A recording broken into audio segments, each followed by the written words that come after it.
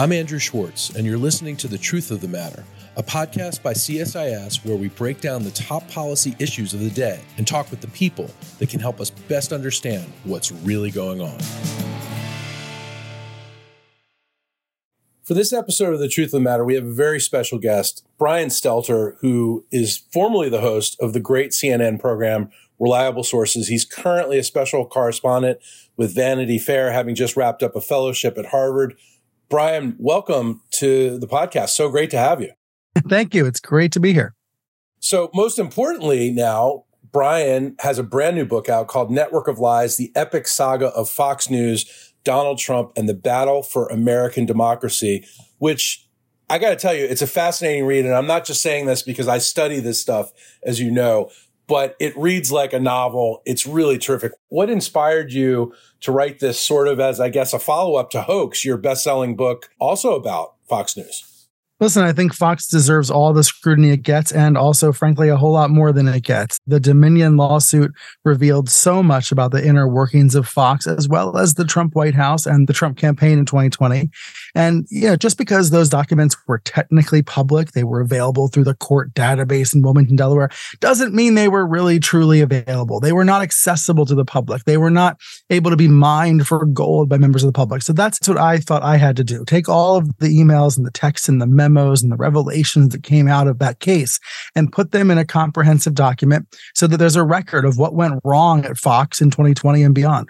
So before we get into that, and I do really want to get deep into that because your research for this was exhaustive and your analysis of this is fair and it's precise, I want to ask you about current media coverage. We're watching an unprecedented event happening in Israel and Gaza. What do you think of the coverage? I mean, it seems to be every person I talk to has a different take on it, whether it's fair, whether it's not fair, whether this network has it right or that network has it right, newspapers, etc. What do you make of this coverage?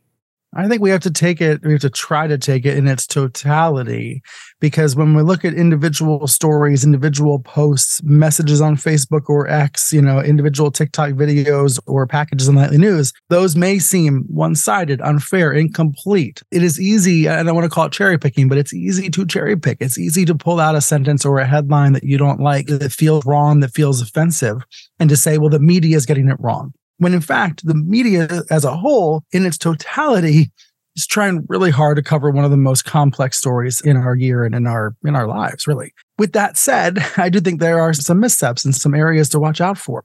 Even though there are lots of journalists trying their best to get this right, I think sometimes Israel's held to a higher standard because it's a vibrant democracy with a vibrant free press. It is something that Americans recognize, right? Israel and its system is something that Americans recognize and see and can relate to. And I do wonder if for that reason, sometimes Israel is held to a different standard than other players in the conflict. But again, that's, I'm sure that's a years-long debate we could have. Well, it's a great analysis. I mean, I think Israel is held to an impossible standard that they can't meet, no one else can meet. In some cases, the coverage feels really one-sided. But as you point out, if you look at it in its totality, there's a lot to be learned. And it's very hard to do that, to look at it in its totality, because there are constantly streams of messages and headlines and bites coming at us. And oftentimes information is scarcest when the desire for that information is the highest. So, when there's an explosion somewhere in Gaza, we know very little. There's no reporters on the ground. Those who are there, who are locals, are doing their best under impossible circumstances. And, look, the hospital blast is the best example of this because it has been so criticized. The coverage has been so criticized. But it's one of many examples of when the information need is highest, the information is lowest. And by the time we actually have all the information and can view it from every angle and can piece together the puzzle, people have moved on or they've made up their minds. So some of this is a supply issue, but some of it's a demand issue. We have to think about what the demand is from the audience. Why does the audience want what they want? And, I think ultimately that's a media literacy challenge and discussion.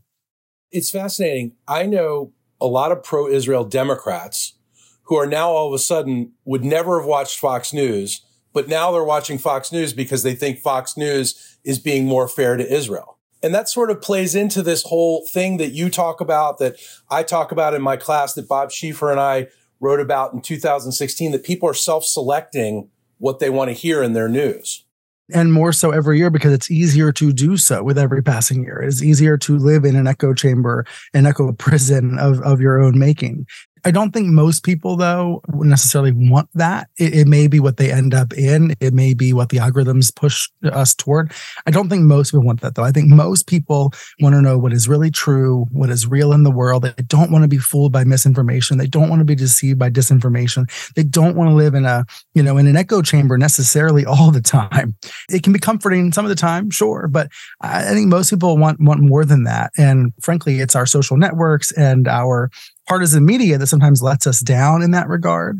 I think what you said about Fox and Israel is very real, though. The New York Times did a great story about this last month about viewers who would never otherwise turn on Fox, preferring it right now because of the coverage of the conflict. And for all the criticism of Fox that I'm about to express on this podcast, shout out to Trey Yingst and the other war correspondents at Fox who are doing an admirable job on the ground there under very, very difficult circumstances. Well, let's talk about Fox. We talk about media polarization. We talk about polarization in our politics being at its zenith. What role has Fox played in this and is currently playing, in your view? I think Fox has made a divided country much more divided and has contributed in dramatic ways to those divides. That's Rupert Murdoch's legacy. At least it's a big chunk of his legacy, for better or worse.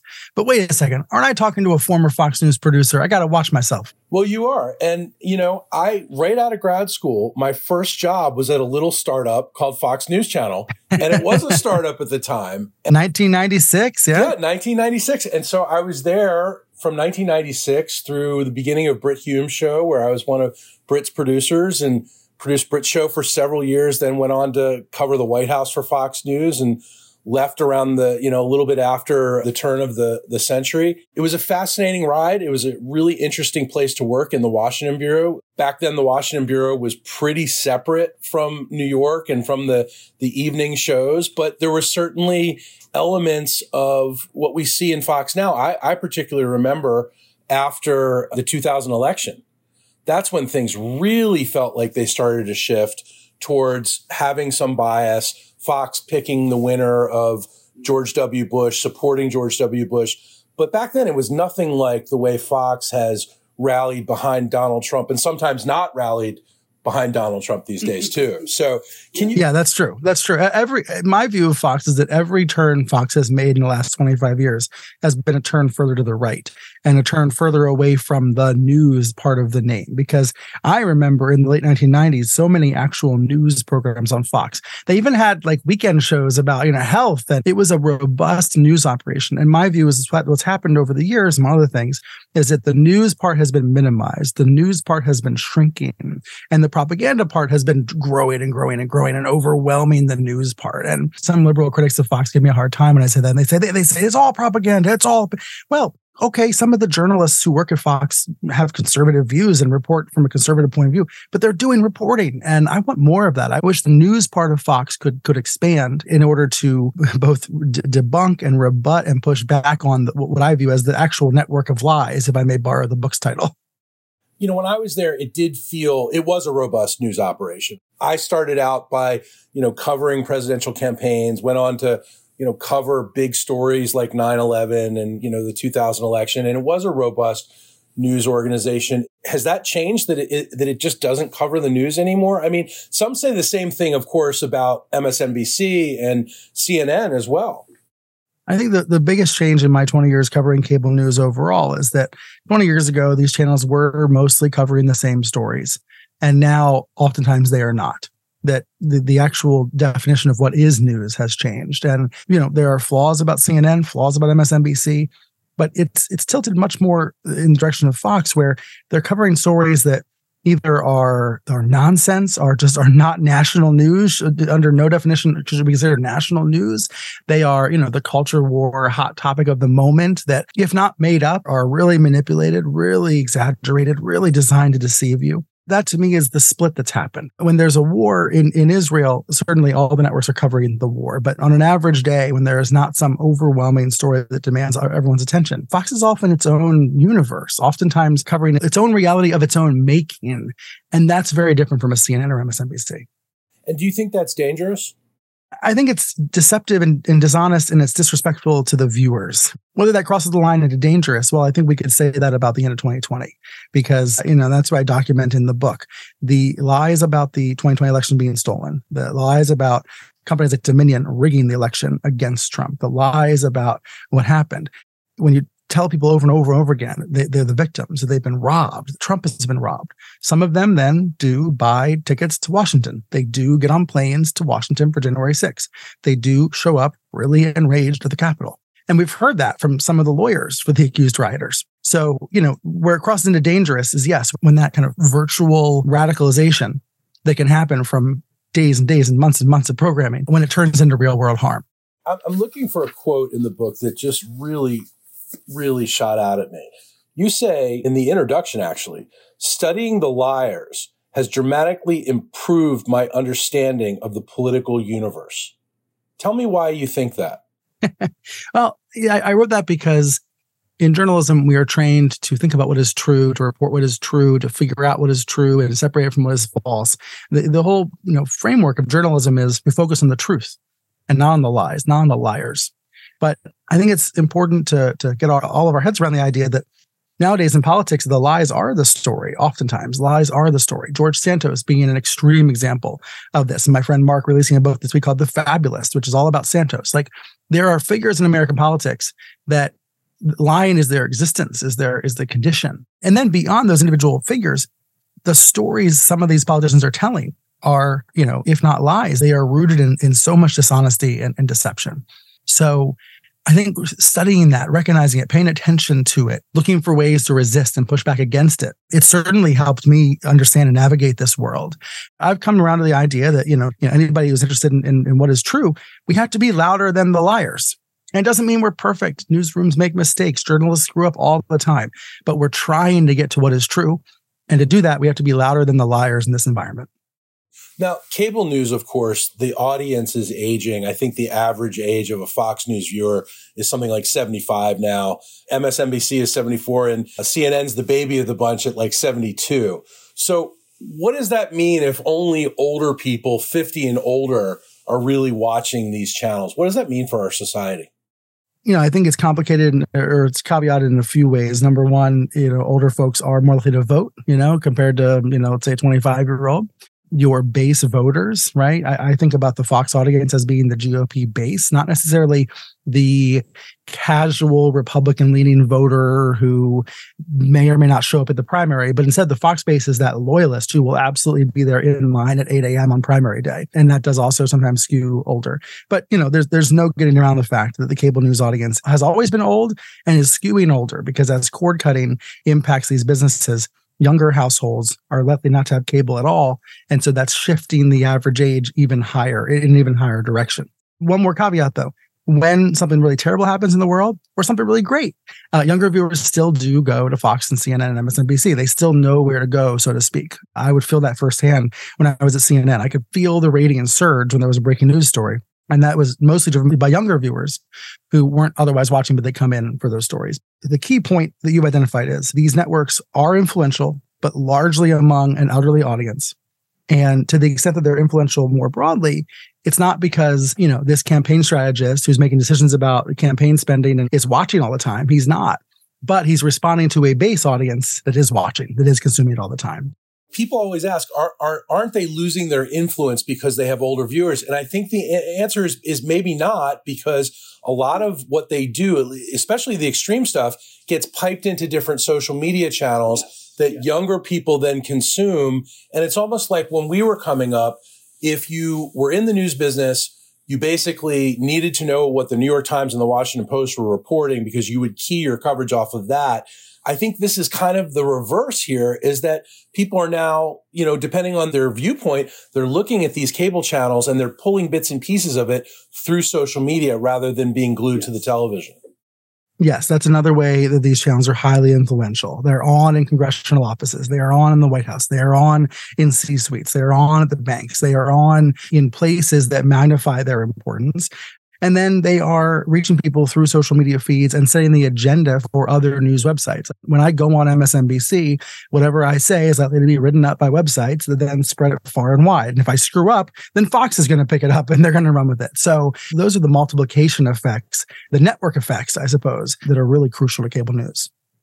When I read this book, there's stories within the story. There's the overarching narrative of, what happened. And, we're talking about lies, and the big lie certainly is the one lie that's impacted American politics the most these days. But what do you want readers to take away from this book? Look, I wrote it because I wanted these Dominion documents to be on the record. A lot of them weren't even Googleable until I put them into a book. I think that one of the takeaways is that, this political system, as broken as it is, the incentive structures are as flawed as they are, at the end of the day, it's all so human. The people making decisions at Fox are human. They are reacting to human incentives. They are reacting to human feelings of ego and selfishness and greed. The people who correctly called the election for Biden, they're just people, and, they're trying their best. And then the other folks at Fox who couldn't possibly accept that Biden was going to be president, they had to deny reality. They had to assist Trump in his coup attempt. They're people, and they're reacting to whatever their incentives are, whether it's ratings, whether it's money, fame, fortune, friendships, not wanting to piss off their family, like whatever it is. And so when I think about it that way, I think these things they're not fixed. They're not stuck. We're not stuck in cement forever. Incentives can change. People can change. Public pressure can make an impact. It does make an impact. It does have an impact. Recently, when there was that explosion by Niagara Falls, by that Border Patrol office, Fox News initially said it was an act of terrorism. They quoted sources saying attempted terrorist attack, car full of explosives. Terrifying reporting, spooked millions of people, was totally wrong and had profound impacts. Fox walked it back hours later. But I'll tell you, even though they didn't really fess up to what they did wrong, there was embarrassment. Like, that reporter was embarrassed. There were people there that were embarrassed. And some people might not believe that. They might think Fox is immune from embarrassment. They don't care. They just wanted to scare old people who were watching before Thanksgiving. No, it's not true. They actually did feel some shame. Public pressure did have an impact. They hated those stories pointing out they were wrong. So I say all that just as a tiny example of how incentives can change, how pressure can matter, how attention on these topics can make a difference. Chris Stirewalt, one of the Fox employees who called the election for Biden and was subsequently fired, talks a lot about how all of this is really just driven by the bottom line, the almighty dollar. How much of this is driven from a business standpoint, in your view? I do think it is largely about the profit motive. And we see that in the emails from Suzanne Scott, the CEO of Fox News Media, who refers to accurate fact checks of Trump being, quote, bad for business.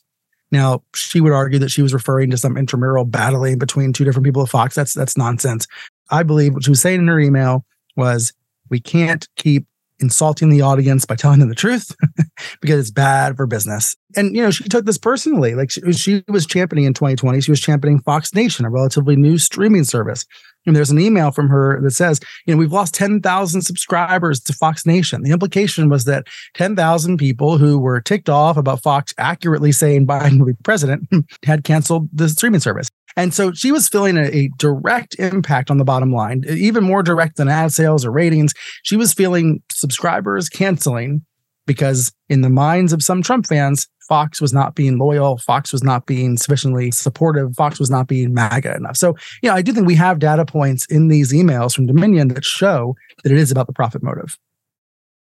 And we saw that they got really, really worried about Newsmax all of a sudden. Newsmax, which had kind of been at a very low hum, a lot of cast-offs from Fox were working there. It was a channel that I think maybe, people that are a little bit more extreme would watch. All of a sudden it became, the ratings were eclipsing Fox News and people got worried. Well, we see it in the Dominion emails. We see staffers emailing about Newsmax, worrying about Newsmax, even though the ratings impact was actually rather minor. Like, Newsmax was only barely a fly on the back of the elephant. There were a handful of times that Newsmax ever beat Fox in any demo at any hour. But it was the fear of the possibility. It was the threat of that possibly happening that was a factor. And again, I guess it's the profit motive. Fox has a near monopoly on the right in the United States. It is the beating heart of the GOP and of the GOP media and of MAGA media. Not always comfortably, right? Not always perfectly, but it is the center. And any disruption, any risk that could be disrupted was a real panic. Now, I will say they learned from that in 2023, because in 2020, they did freak out. The people did panic. We're bleeding eyeballs, a producer said to me. There was a real freak out. But by 2021, the audience came back. The audience came home. And in 2023, when Tucker Carlson was fired, there was a similar ratings collapse. Viewers rushed to Newsmax for a while. But again, they came home. And I think Fox executives felt more confident, knowing what happened in 2020, that they could even fire their biggest star and the audience would come back home. Let's talk about Tucker. Your book dives into this whole Tucker episode and really examines it thoroughly. People still may be wondering why exactly he was fired, but you come to some pretty good conclusions as to what really happened. Tell us what happened. Yeah, I think it wasn't one thing. It was everything. There was no single episode or single betrayal or something. It was an accumulation of insults and missteps and disinformation campaigns. I mean, look, he was on the air spouting conspiracy theories that no other show on the network would touch. He was promoting falsehoods about January 6th, for example, that were so outlandish that the Capitol Police rebuked him, that Mitch McConnell rebuked him, that other Fox shows wouldn't cover it. Other Fox shows only covered it to debunk it. Like, he was off on his own island, and he literally lived on two islands. Like, he wasn't in the office. He was in his remote studios doing his own thing. And I describe him in the book as becoming unglued. Now, I'm sure he would tell his own version of that makes him out to be the hero, but I think he got way too high on his own supply. I think he mistreated people internally, female executives, for example, messages that he was sending using curse words. Those messages, they were dredged up by Dominion during this legal battle. And you can imagine how hard it might be to still work with someone after you've read their hateful messages about you. There's some practicalities to this that made it harder and harder for Fox to hold on to Tucker. And what happened to his audience? His audience was so loyal to the point where they would see a news item such as Tucker Carlson asked Hunter Biden for advice on how to help get his kid into Georgetown University. And in the same breath, Tucker's on the air talking about Hunter Biden being, the worst person on earth. And it didn't seem to matter because his audience was so loyal. They didn't believe necessarily that Hunter would have ever possibly asked a fellow Washingtonian in the establishment for help. Right. That's a great example. It's because Tucker so successfully, so cynically told a story of us versus them, in group and out group. And, others do it, others at Fox, others on other right-wing channels, but he was in some ways the most skilled at doing so.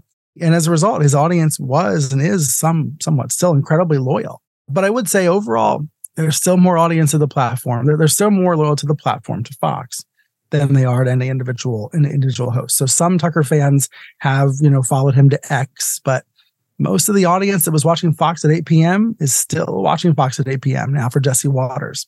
And, Jesse Waters he's a provocateur. He's a conservative entertainer. He says a lot of the same things Tucker was saying, but he doesn't quite go out on the same conspiracy limbs. What you just said about Tucker and Biden, what that is it's treating the audience with disrespect. Like, that's where I come back to that idea that, yes, Tucker viewed himself as, I'm able to tell you the truth about the elites because I grew up elite. I know them. I am them. I know it's the same appeal Trump makes.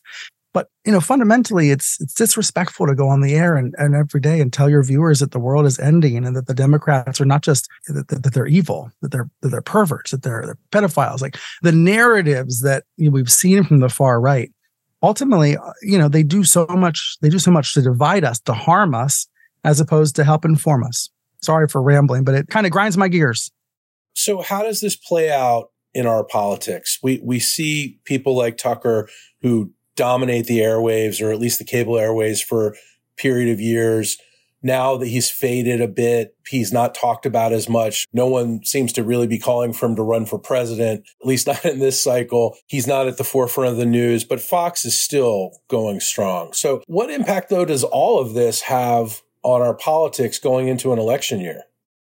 Well, number one, during the Tucker Carlson era at Fox, there was a Tucker primary, and candidates were competing for his support, Ron DeSantis and many others. In Tucker's final week, he had RFK Jr. on the air, for example, and Larry Elder, who was running for president.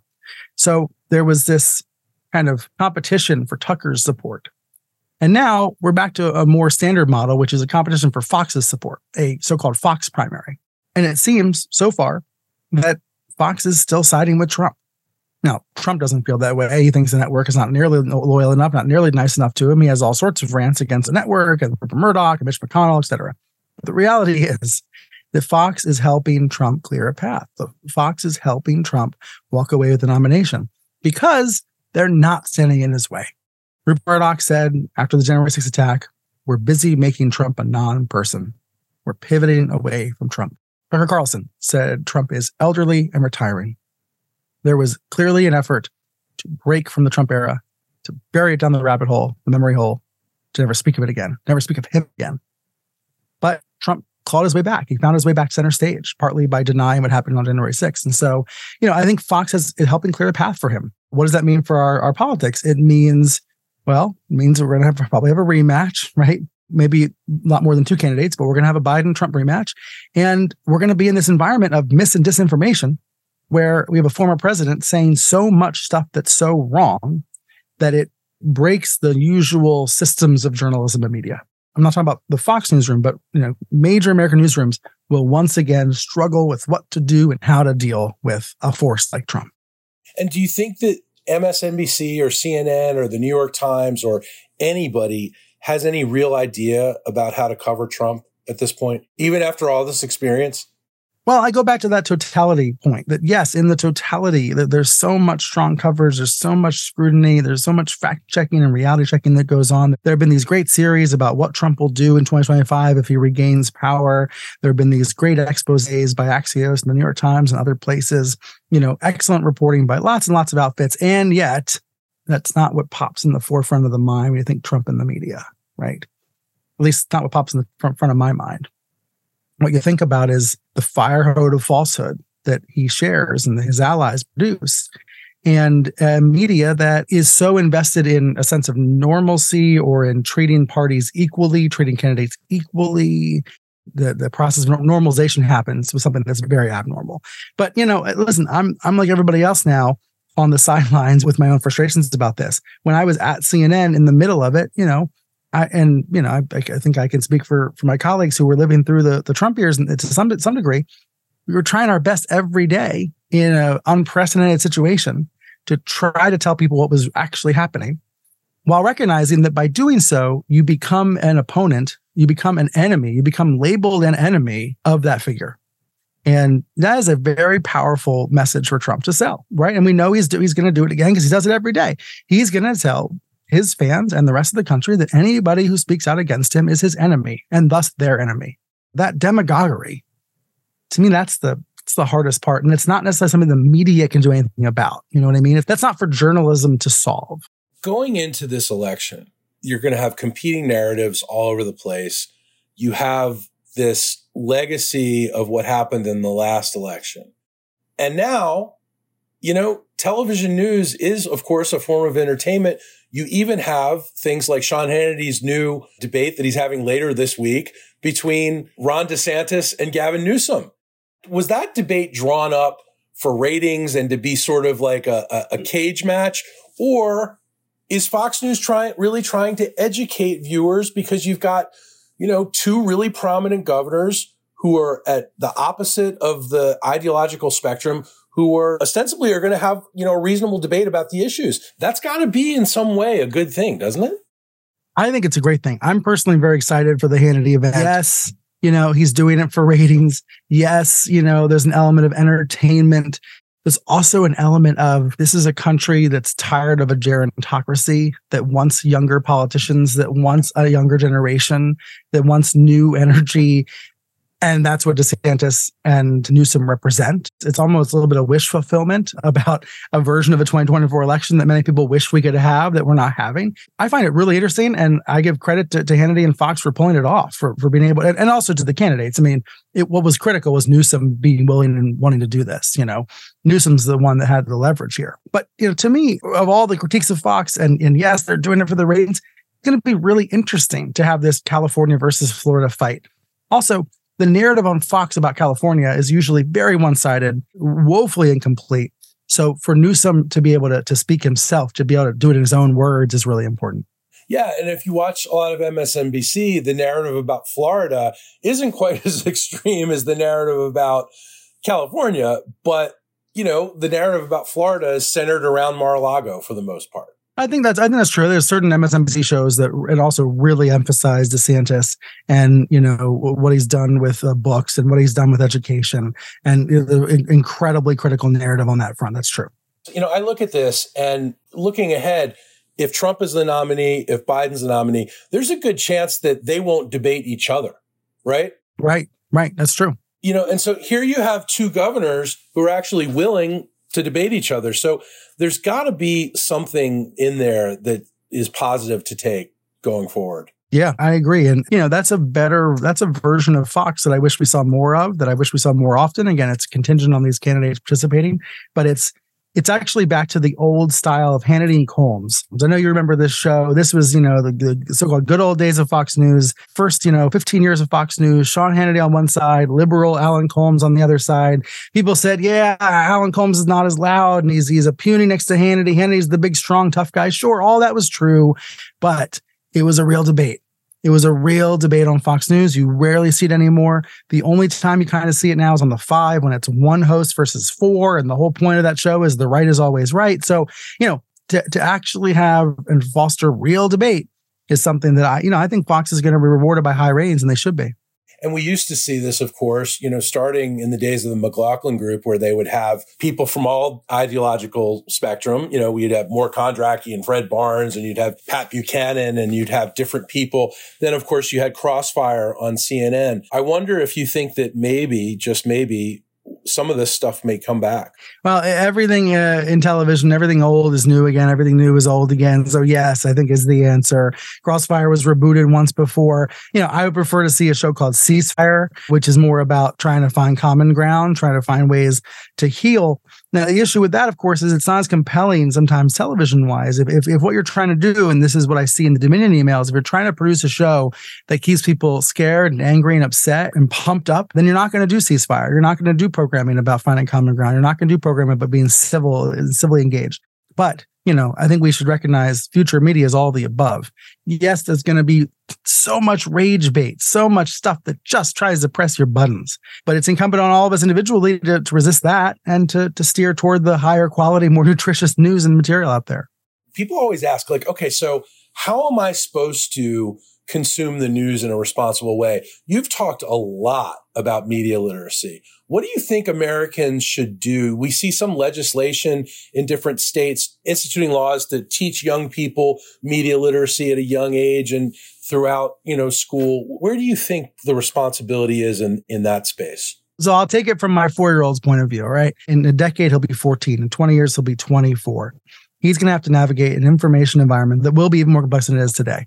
An environment that will be in some ways even more poisoned, because most of what's on the internet 10 years from now will be computer generated, AI generated, much of it garbage. The challenge for my son, for my daughter, for all of us is going to be how to separate trash from treasure, how to know the difference if we're in this proverbial garbage dump. but we know there's treasure in it. We know there's something worth having and preserving and keeping and supporting in it. And you have to be able to know the difference between a headline that's sensational and trying to deceive you, trying to make you angry, or trying to make you spend money, versus a headline on a 10,000 word investigative piece that a reporter spent a year working on. Part of this is on the companies, on the newsrooms, on the media enterprises to label, to explain, to find new ways to package and to signal, hey, we worked on this for a year. Hey, this is the definitive take on X. And it's why people still write books, right? So part of it is, I think, on the media industry itself. And then a lot of this is on consumers and on teachers and on the education system to help provide better ways to separate trash from treasure. So I'm thinking actually the other big missing piece here is the technology companies, the platforms, the Googles. There's so much more they could be doing to help people know the difference between the actual New York Times and my mom's blog that looks like the New York Times but is not. Look, I have seen progress. Maybe you have too. A decade ago when we were just talking about fake news for the first time, actually made up stories designed to deceive. Google would sometimes prioritize the made up stories because they were more clicky, they were being shared more over the fact checked. Nowadays, there was a story written about me after I was booted from CNN that said I had been arrested by a military tribunal. I had a fact checker reach out to me trying to see if it was true. I don't want to respond. I don't want to contribute to this, right? But if I don't, then, there won't be a fact check and all that will be out there is the lie. So thankfully, a nice lady at the Pentagon denied that I was in military custody. And a few weeks later, same crazy website said I had been sentenced to death at Guantanamo Bay. And then a few weeks after that, they said I had been executed at Gitmo. So I'm thinking, how do I prove I'm still alive? I sent a selfie to show I'm still alive. But that fact check, and I give Google credit for this, that fact check is higher than the lie. The lie's still out there. People who want to believe it still will. They'll think that I was, hung at Gitmo. But at least has prioritized the fact check over the fiction. And I'd like to believe that there's a lot more these companies can do along those lines to help people see and know the difference between trash and treasure. Brian, thank you so much for coming on today. Listeners, the book is Network of Lies, The Epic Saga of Fox News, Donald Trump and the Battle for American Democracy. It's a book that everybody should read, and I know that everybody will learn a lot from. Brian, I often think about your mentor, David Carr, and what he would think now of our media and all this. And I take great pleasure in reading your work because I feel like some of his wisdom certainly has come through you, and you're the new David Carr. I don't think that's possible, but I appreciate you saying that. And now we got to end this because we can't get any better than that compliment. Thank you. Thanks a million, Brian. If you enjoyed this podcast, check out our larger suite of CSIS podcasts. From Into Africa, The Asia Chessboard, China Power, AIDS 2020, The Trade Guys, Smart Women, Smart Power, and more. You can listen to them all on major streaming platforms like iTunes and Spotify. Visit csis.org/podcasts to see our full catalog.